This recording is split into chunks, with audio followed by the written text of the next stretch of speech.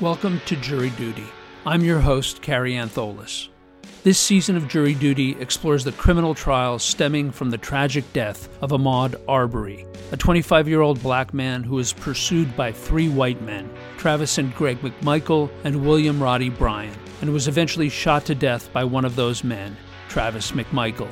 Last week, a jury was impaneled for the trial, and opening statements were delivered by both the prosecution and the defense. However, in between those two events, the case made national headlines when it was announced that the jury would consist of 11 white jurors and only one black juror, in a community where nearly 25% of the population is black.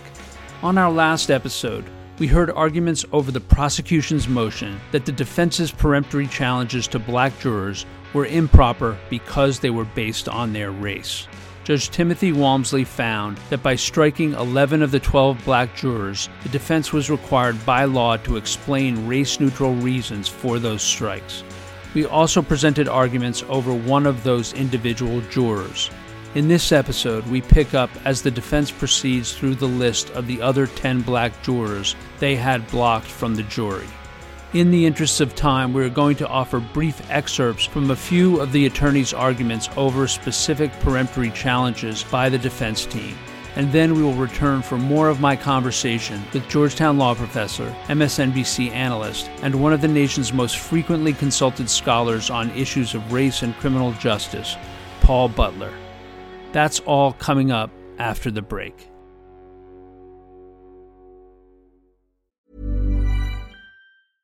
I'm Sandra, and I'm just the professional your small business was looking for. But you didn't hire me because you didn't use LinkedIn Jobs. LinkedIn has professionals you can't find anywhere else, including those who aren't actively looking for a new job, but might be open to the perfect role, like me.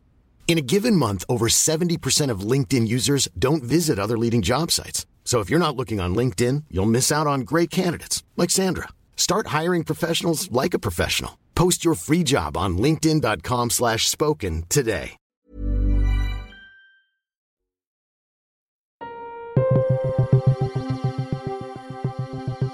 Number 143 is a juror that actually generated a lot of discussion among the McMichael defense team. This is Bob Rubin, who, with his law partner Jason Sheffield, represents Greg McMichael. Initially, we liked him a lot. We thought he could be a fair and impartial juror based on the answers he gave in court. The problem is what we found out about Juror 143 outside of court. Juror 143 told us that he was getting married next weekend and could serve despite the marriage, that he wasn't taking care of any part of it. I think his fiancée was doing everything. When we looked at his fiancée's social media, we found that she was a strong supporter of the Justice for Ahmaud movement. And I might say this wrong, but her face page of her Facebook page, I'm not sure the right word for that, but the initial thing you see is a close-up of her face. I object. At this point in time, that's not before this court. There's absolutely no evidence. This is Mr. Rubin stating in his place that he looked at somebody's Facebook page and found some other stuff. That is not evidence before this court. That is not what that juror said, and I object to this. It's sustained. If they said it during voir dire, that's fine. If it was discussed and identified, that's fine. But let's not talk about something that wasn't actually brought up in voir dire. Here's William Bryan's attorney, Kevin Goff, again. Well, the whole point of why we struck Juror 143 and didn't seat him is not because of what he said in court or did say. It's because of what we found out about him. For instance, he told the court and told us that he resigned from, let's find my notes, resigned from being a police officer with the College of Coastal Georgia. In fact, his certification was revoked. We have his post records. He was not honest about... Objection once again. These records are not before this court. That's not an evidence. He wasn't questioned about that. I'm happy to introduce those. But we're explaining to the court the race-neutral reasons for striking this juror. Of course they're not in evidence. We didn't know he would be challenged under McGowan. If we're going to reference them, they need to be part of the record. So let's figure out how to make them part of the record. This is Bob Rubin again, comparing his strike of the black juror 143 to the prosecution's strike of a white juror 291. Juror 291, who was struck this morning by the state, was struck for exactly the same reason, which is that the state found out and candidly told us about it this morning that Juror 291's boyfriend, not the juror herself, but her boyfriend, was seen in a photograph wearing, I understand it to be a Confederate flag on a T-shirt he was wearing or something of that sort, based on what the state told us this morning. Same race-neutral reason. We have no problem for the state striking that juror for that. That's up to the state. Same reason, not based on race, not subject to a McCollum challenge. The state was candid with defense attorneys this morning. The state went up to them and said, hey, with this particular juror, we did find her fiance on his knee before her proposing on his Facebook page with a Confederate flag on his T-shirt. We're going to strike him. And we told him that this morning and offered to show them the photographs that we downloaded from Facebook. In this case, we received nothing from the defense about research they'd done afterwards in order to let us know about any of these things. Right now, I have no idea if this Facebook page that allegedly has Ahmaud Arbery is in fact this juror's fiance. I don't know what her name is or anything about her. And the big concern really here is that the defense actually looked at this African-American juror's post records and went and got them. Judge, we have 2 law enforcement officers who are on this jury, former retired law enforcement officers. So there's no evidence right now that they did this background check on every single law enforcement officer and pulled every single one of their records. But they did pull this African-American juror's records. So in an effort, I'm assuming, to find a reason to strike him despite his statements. So at this point in time, Judge, we are questioning the genuineness of their race-neutral reason. We ask that you reseat Juror 143. Laura Hogue defends the defense strike of Juror 253. Next one, Your Honor, is number 253 that the state raised. 253 was a juror that we moved for cause. We moved for cause based on a number of important reasons. Asked about self-defense, she said, you can't help what you do to another because of what they did to you.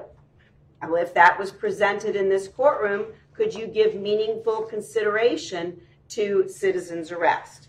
She was asked, the state asked you about citizen's arrest. What does that term mean to you? And her answer was that somebody's gotten arrested for something they were accused of doing. So her response to the question of whether she would follow the law of citizen's arrest makes it clear that it was a fairly worthless answer since she didn't really know what she was being asked about. You have to prove also. You have to come to it. Asked what does she understand the burden of proof question was by the state. She said that you have to prove. You have to come to an agreement and prove whether they were right or whether they were wrong. So for that reason, we began to set this forth to the court under what appeared to be a very clear burden-shifting argument and a burden-shifting position by this juror. For that reason, we moved for cause. The cause strike was denied, and as one would expect, that would be right at the top of our list of peremptory strikes. From the state, 253. Thank you, Judge. Once again, the state has not actually heard a race-neutral reason from the defense. She said she would be open to the self-defense and citizen's arrest defenses. So she is similarly situated to a number of other jurors. The defense has failed to specify their race-neutral reason that is different from every other juror that we've interviewed that had these exact same statements and concerns and indicated that they could be fair and impartial and put those initial things aside. We ask that you reseat Juror 253. Final word then on 253 from the defense. We had to rate the worst, the best of the worst. And so it's not a response to that to say, well, in Ms. Dunikoski's opinion, that particular juror would have been a little higher up on her rating system of people who came into this courtroom having already had an opinion, a strong opinion, and we shouldn't have struck her. So this individual told this court that Ahmaud Arbery did not deserve to die. It was wrong in the written statement, and that is a direct comment on the defendant's guilt. These reasons are race neutral. Next one I have is 386. 386, Your Honor, is a juror, again, that we moved for cause. The cause strike was denied. Juror number 386 put in the questionnaire, while he did say you're innocent until proven guilty. But, he says, it seems as if Ahmaud Arbery was scared for his life and chose to defend himself against Travis and Gregory McMichael, who were both armed. So, we had to begin with that opinion based on the question, what do you think you know about this case? We had a lengthy colloquy, inquiry with this juror, and this juror was asked, have you formed an opinion about the guilt of the defendants? And this juror responded, yes. Ahmaud Arbery was scared for his life and chose to defend himself. Do you have an opinion as to the guilt of Travis McMichael? He was asked specifically about each defendant and then asked about them all together. I guess they're guilty of, it was an unfair situation, 2 people against 1. So I guess you could say yes.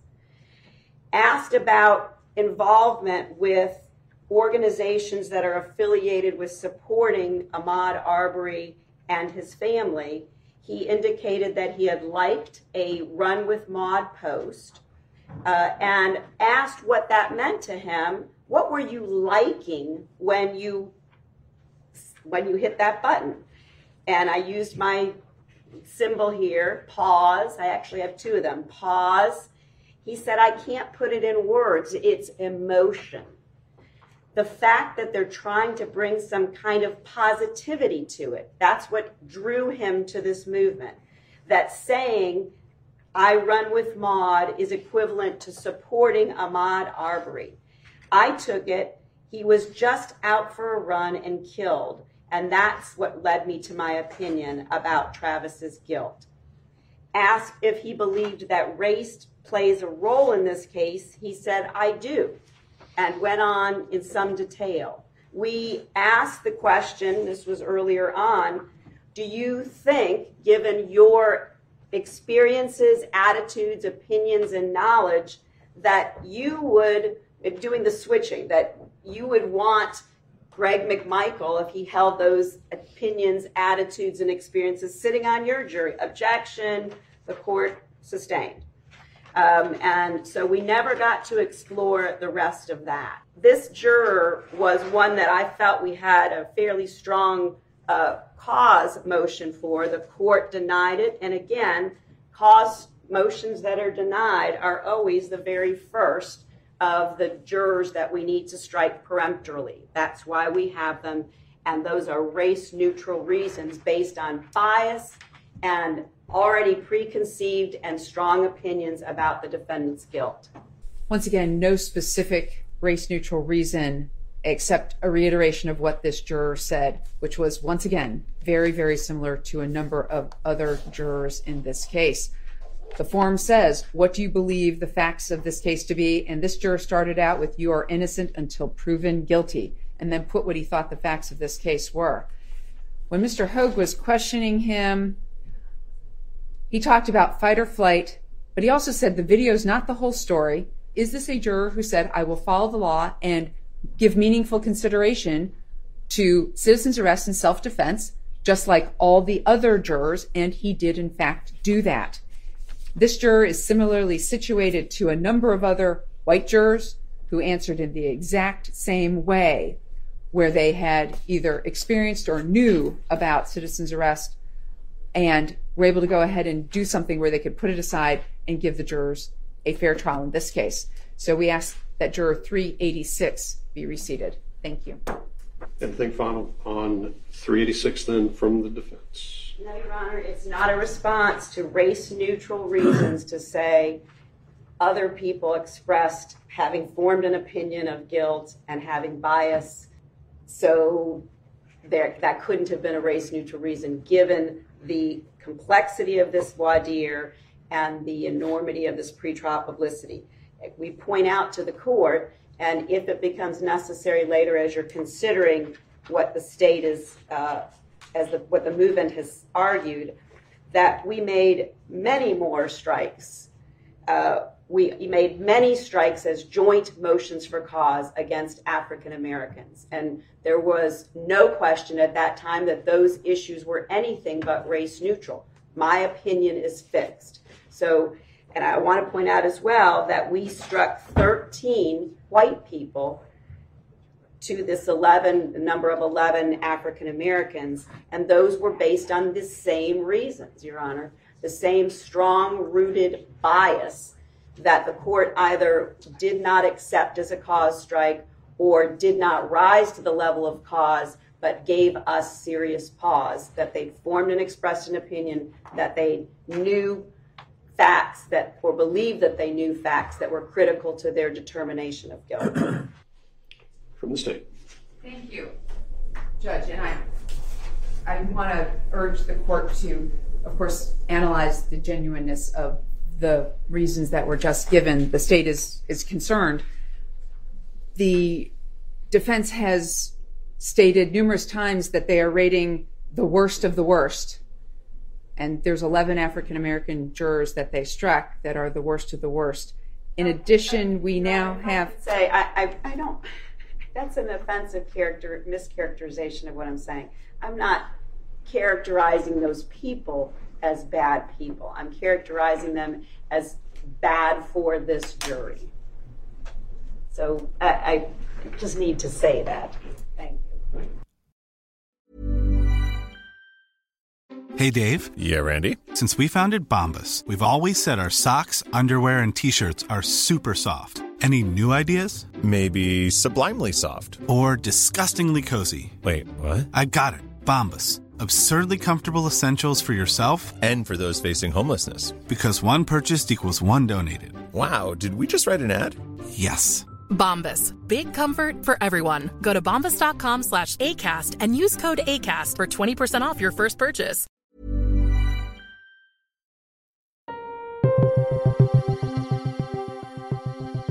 Joining us once again to discuss these arguments is Paul Butler. Paul, what did you make of all this? You know, Batson is one of those cases that there's been so much legal scholarship about, because almost every judge and every prosecutor and every defense attorney would agree that Batson has been a colossal failure. Right after Batson came out, since then, there's been a cottage industry about why it doesn't work and how consistent with a fair trial for the accused person and respecting the rights of jurors not to be discriminated against on the basis of race, how we can make this work. And there are different theories about what the problem is. You know, when lawyers use race as a basis of thinking about the kind of jurors they want, I don't consider that racist. I think it's taking the limited information you know and trying to figure out the kind of juror you want. Remember, it's only the judge who wants an objective juror. The prosecution wants a juror who's going to lean towards conviction. The defense wants just the opposite. And in criminal cases, race provides some imperfect information, some proxy that might be at least as probative as the other stuff that you know about this potential juror. And when I was a prosecutor in DC, if I had a case in which a young person in DC, 99 out of 100 times that was a black person, was accused of a drug crime, or if I had a case in which police officers were major witnesses, I would prefer white jurors to African American jurors. And most of the jurors in DC at that time were black, but I knew that African American jurors would be a lot more skeptical about the police. They'd have a lot more concerns about why only black people in DC get charged with drug crimes when white people commit them just as much. So to win my case, to get my conviction, I thought all other things being equal, a white juror would be more likely to convict. So I think that in terms of calculus about how you win a case, that's a reasonable calculus. The concern is that the Constitution, according to the Supreme Court, forbids it. And so you have this elaborate ritual in which lawyers try to explain to judges, oh, it's not really race, it's this other thing. And courts almost always accept it's this other thing. I wrote an article for a law review last year about a recent Batson case called Flowers. It was a case that was just decided by the Supreme Court. And in that article, I made a point in a more scholarly way that I made just now, that just because a lawyer thinks about race when she picks a jury, that doesn't mean that she's a racist. And man,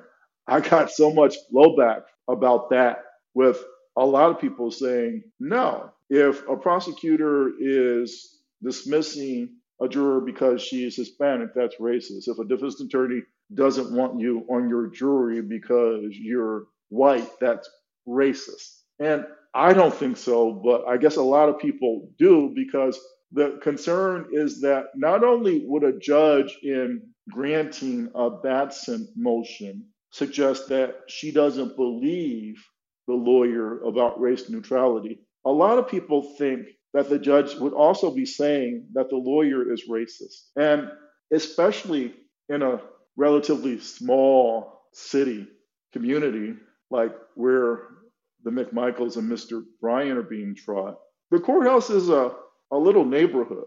And even in big cities like New York, DC, LA, it's the same judges, defense attorneys, prosecutors. Everybody gets to know each other. And in that instance, it's really hard for a judge to say, I don't believe you, and I think you're, if not a racist, using racial stereotypes in a bad way. And so in all of these conversations between the defense attorney and the judge, we see this tension. We see the judge saying basically to the defense attorneys, I don't think you're a racist, and I'm not going to say that. And so that's the context for all of these little conversations. That's essentially what's happening in all of these discussions about jurors. Fascinating. Thank you for that, Paul. After the lawyers completed their arguments, Judge Timothy Walmsley called for a break so that he could form a decision on the state's Batson motion. He returned a half hour later and rendered his decision. And I guess before I get into this, one of the challenges that I think counsel recognized in this case is the racial overtones in the case. And those can't, at least here, without the jury present, based on the questioning, we have not been able to escape those discussions with the panel, and they've just come up in a lot of different contexts. So, this is sort of a continuation of a conversation that I think will continue for a long time with respect to this case, and maybe many others. And so we start getting into this question about race. And again, quite a few African-American jurors were excused through preemptory strikes exercised by the defense. But that doesn't mean that the court has the authority to reseat simply, again, because there's this prima facie case, because we see it. Sort of one of those, it's not one of those we see it, therefore it is. There's now additional steps the court needs to engage in. One of those steps is the exercise we just went through, which is going through those particular strikes and hearing from the defendants in this particular case on a reverse Batson on why those strikes were exercised. And then based on all of that, the court is in a position where it's got to make another finding, which is that the defendants are not genuine when they gave a reason, and that the reason they were claiming is not the real reason those particular jurors were struck. Batson is very limited in what it actually provides the court with as far as an instrument, because, at least in the state of Georgia, the court, if it hears a legitimate, non-discriminatory, clear, reasonably specific, and related reason, and reason related to the case, that is usually enough to get the court to a finding in this third phase, where the panelist doesn't need to be reseated. There are other states that have a different approach, actually get much more specific. I'll point to Washington as one of those states that's looked at Batson and recognized the limitations it places on the court. But effectively, what the court's being asked to do here is determine whether or not the defense is not being genuine with respect to these strikes. And there's all sorts of case law out there, including case law about whether or not you're treating, in this case, it would be African-American potential panelists versus Caucasian, how specific the questions have to be and how closely related they are. And I'll tell you, in this particular case, Batson's limitations, I think, are clearly out there. In this particular case, there are these significant overtones of race to begin with. And then we have numerous additional preemptory strikes. We're not just limited to the ones that statutorily sit out there. And then we have extensive questioning of each of the panelists, which start differentiating everybody for different reasons based on answers that are given. Because of that, it becomes very difficult for the court to start working through this problem of, are these really genuine reasons that are out there? It gets to the point that I think was raised actually in the Batson decision. I wrote it down. Justice Marshall in his concurrence was talking about Batson. And he said specifically, the decision today will not end the racial discrimination that preemptories inject into the jury selection process. And the reason he said that was because his view of it was that preemptories just give the parties the opportunity to place the court and the system into this balancing of race versus legitimate purpose. And again, this case makes it difficult because race has been injected into this process, and we have a significant number of preemptories. All that's to say, I've worked through each one of these. I've listened to the defense. Again, in the state of Georgia, all the defense needs to do is provide that legitimate, non-discriminatory, clear, reasonably specific, and related reason. I have very adept counsel here, and they've been able to explain to the court why, separate from race, those individuals were in fact struck from the panel. It does not change the fact that that initial finding was out there. It doesn't feel like that is how it worked, but it's been explained to the court under the terms of Batson why those particular strikes were made. And the court is not going to place upon the defendants a finding that they are being disingenuous to the court or otherwise are not being truthful with the court when it comes to their reasons for striking these jurors. So because of that, and because of, again, the limitations I think Batson places upon this court's analysis, I'm denying the motion. Paul Butler, what do you make of Judge Walmsley's decision? The reason that Batson reached the Supreme Court is, in general, it's unconstitutional for the government to make classifications based on race, unless there's a compelling and urgent reason why the government should separate people or judge people based on race. The government can't do that. And in Batson, what the court found was that when lawyers, prosecutors, and ultimately in McCollum, defense attorneys use race as a way to select a juror, they're violating the Equal Protection Clause. That's the part of the Constitution that was passed after the Civil War in response to rights that the newly free, formerly enslaved people should have in our democracy. So that's why it's a big deal. And the judge, I think, misunderstands what his role is under Batson and what the appropriate remedy is. So the judge says that he has found intentional discrimination. When a judge finds that a government actor, in this case, the defense, because they're part of the criminal legal system, a government actor has used race to make a decision and there's no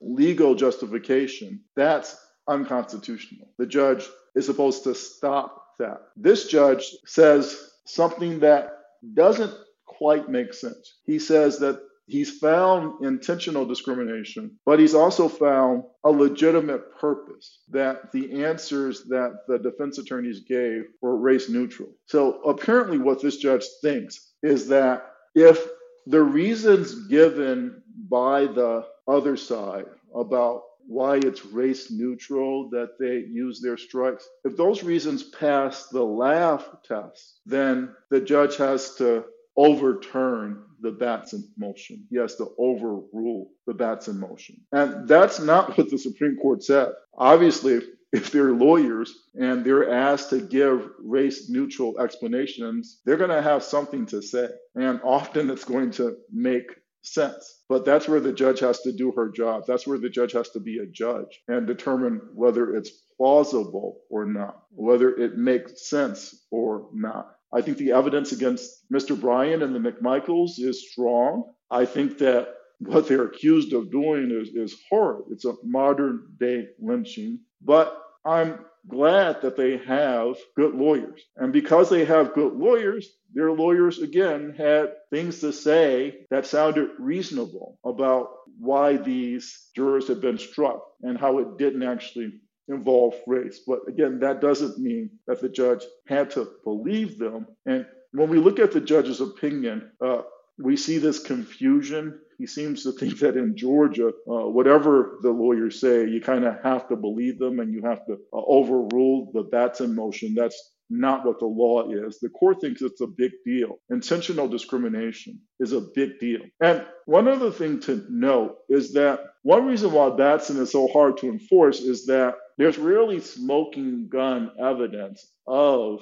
intentional discrimination. All criminal lawyers know the rules. You're not supposed to think about race when you select a jury. And even if you do, you're not going to talk about it. Here, the week before, the lawyer for Mr. Bryan had said to the judge in open court, in the jury pool, we need more Bubbas. We need more white men over 40 who did not graduate from college. We don't have enough of those in the pool. So here we have what lawyers call an admission from one of the defense counsel that whiteness is important to him in selecting a jury. And that's got to be part of the analysis when we see these defense lawyers get rid of virtually all of the Black prospective jurors, 11 out of 12. And so, in a sense, this is actually a little bit easier for a judge to sustain an objection, to tell the lawyers, I'm not going to let you use strikes against these jurors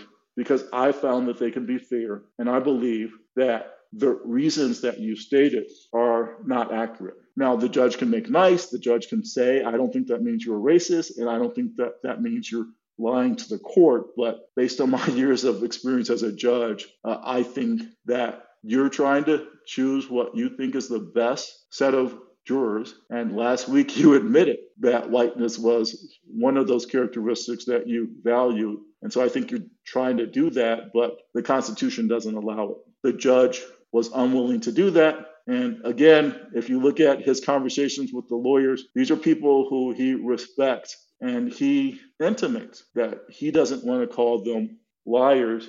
He doesn't want to suggest that they're racist. And that's part of his calculus. The concern, finally, is that this case is far from a slam dunk for the prosecution. It's getting a huge amount of attention, in part because it is like a modern day lynching. If these defendants are found not guilty, or if there's a hung jury, people are going to blame the fact that this jury was virtually all white. Whether that's right or wrong, that will be the focus of the conversation. And the judge had the power in this case to create a more diverse jury, to actually follow the law. And my concern is that the judge failed to do that. Paul Butler, as always, thank you for being with us. My pleasure. Before we conclude the episode, we're going to take a moment to give you an overview of the jury panel in this case, based on pool report descriptions. To read a more detailed set of individual profiles for each of the jurors and the alternates in the trial, head over to crimestory.com. There are 15 people on the panel, 12 jurors and 3 alternates. Because of statements made in open court, we know this about 2 seated jury members. One is a Black man who works for the railroad. He has grown children, one of whom lives in Brunswick and knew Ahmaud Arbery. This juror also has a cousin who works for the Glynn County Sheriff. Another seated juror is a white woman, also with grown children. She's retired from a job in IT, and one of her children is a probation officer. She reported having negative feelings about the defendants, saying she wonders why they didn't call the police instead of, quote, doing what they did, end quote. Not only is the jury predominantly white, it is also predominantly female, with 11 women to 4 men. 5 of the jurors have either worked in law enforcement or have relatives who do. There are 2 nurses and 2 women who work in retail. 4 of the jurors said they were retired, 6 of the jurors are over the age of 60, and 3 are in their 20s, with the remaining falling in between. Several of the jurors expressed a willingness to serve. One, a woman who recently moved to Glynn County, summed it up this way, quote, "This is sort of a civic duty I can do. I donate blood and I can sit on a jury," end quote. That concludes this episode of Jury Duty, the killing of Ahmaud Arbery. Join us on our next episode as we begin our examination of the attorney's opening statements to this jury. You can find more information about this trial, including a full rundown of descriptions of the jurors and alternates, at crimestory.com. Acast powers the world's best podcasts. Here's a show that we recommend. The Real Housewives is a guilty pleasure for most, but if you're looking to not feel guilty about that pleasure, tune in to Everything Iconic with me, Danny Pellegrino, where I break down all the messy moments and behind-the-scenes antics of Bravo's popular franchise. And on Everything Iconic, I also interview celebrity guests like Kelly Ripa, Keke Palmer, Drew Barrymore, Cameron Diaz, and more about their guilty pleasures, their past work, and so much more. So if you're pop culture obsessed and find yourself watching way too much reality TV like me, tune in to Everything Iconic with Danny Pellegrino, wherever you listen to podcasts. Acast helps creators launch, grow, and monetize their podcasts everywhere. Acast.com.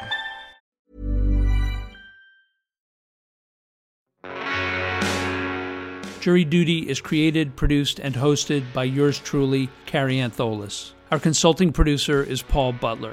It was co-produced and edited by Chris Tarracone. This episode was written by Karen Ann Coburn.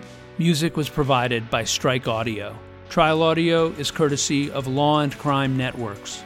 Thank you for joining us, and we hope you will come back for the next episode of Jury Duty, the killing of Ahmaud Arbery.